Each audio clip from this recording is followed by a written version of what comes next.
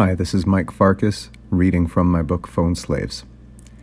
Episode 5 of Season 2 picks up where Mook is picking up his kids for the weekend. Tara is in the car. Jupiter is not. He wants to sleep at his friend's house. And we will see a poem by Mookie Ferguson as well as an altercation with Negative Elf. So how was your week? Not bad. You? Well, I should have made more money, that's for sure. Always improving, though. Remember that math test I told you I failed? Yeah, what's the damage? I got a 72. Magnificent! I told you not to worry. And remember, according to the national average, your mark is 87. I don't know about that. These is facts. Anyway, I'm super proud of you. Tara is all smiles and dimples. She has become a beautiful young woman. So weird for a father to watch, and yet so natural. You look so beautiful. Spitting image of your mom. Thanks. Compliments make Tara squirm. Jupe is sleeping over at Eon's. Will Bisa be at P's? Yep. Yay! Mook and Tara move through the tundra like a hovercraft floating over the buttery cakes of ancient space water deposit. The stalactite and stalagmite icicle shark teeth of winter swallow the blues finder whole as it disappears down winter's throat.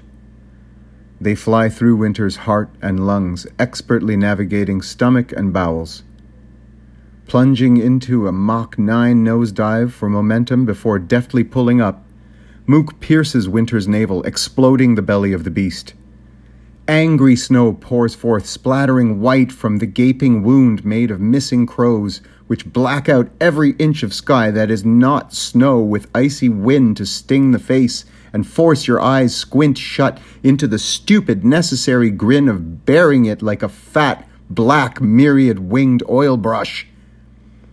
Jupiter calls from Eons. He sounds concerned. Dad, did my sneaker shields arrive yet? Actually, yes, they arrived today. Can you check to see if they came from China? They definitely came from China, dude. Zhaohang. Is that near Wuhan? Because that's where the coronavirus is. Dude, even if the guy stuffing envelopes with sneaker shields sneezed coronavirus all over them, the virus dies without a bioorganism to carry it within a week. It's been at least 3 weeks since they got sneezed on, so you're safe. Still, the virus could be in the envelope. Wait a second, let me do a little check here. Mook pretends to type a question into his laptop. Uh-oh. What? According to Google, sneaker shields can, in certain rare cases, carry poontang fever. What is that? It isn't contagious, so no need to worry. You might come down with a mild variant case. Sweet young Jupe, with more than a trace of his mother's propensity for worry and hypochondria, has gone silent on the other end of the phone. Mook hopes Eon, or perhaps Eon's older brother, will laugh at the mention of the risk of poontang fever. Maybe they'll Google it together. Mook hopes so. Flawed Poems by Mookie Ferguson. In life, posture check, be light, buzz, over, playful jump, hop, move, shift around, poke stillness with a stick, eep, see it twitch, perform a feverish circle dance, hop, not over, scotch opportunity, tits out, poof! But what are you getting at, asks Negative Elf. What are you trying to achieve? There is nothing great or original here. Your writing doesn't take one from point A to point B. Never mind that I'm confused about what or where point A is, but there is no point B in sight. Noticing a squirrel, Mook ignores himself. Flawed Poems by Mookie Ferguson. I spy with my little eye a baby squirrel out on the frozen wire. Doing its morning routine, no way it could have expected this cold. An unfortunate birthday can be tough in this world.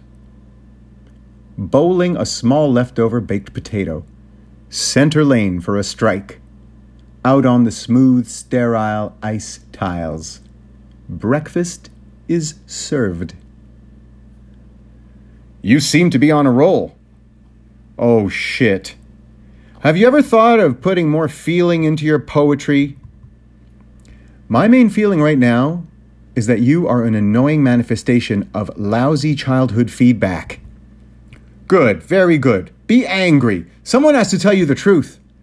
And that truth would be, Lord Vader, that you're a fake. You hide your true feelings. Everyone knows you're a failure. You were run out of business after you shamelessly fucked around on your wife. You lost your house, and your kids never get to take a fancy family vacation. You put on a good show like you're happy, when deep down you seethe to prove and long to kill and wish you hadn't become this castrated, albeit seemingly happy-go-lucky eunuch version of your mediocre, accordion-cavorting, 2.5-chord father. At least he kept playing and singing. You must be so disgusted with yourself some days. The way you gobble your drugs like brain medicine. Why is your brain so sick? Why are you so damaged? Why would you hurt everyone in your life like that? Mook drinks 2 more shots of rye and wakes up on the floor. He looks out the window. He goes to the machine with purpose. He's had enough. He wants to kill Negative Elf.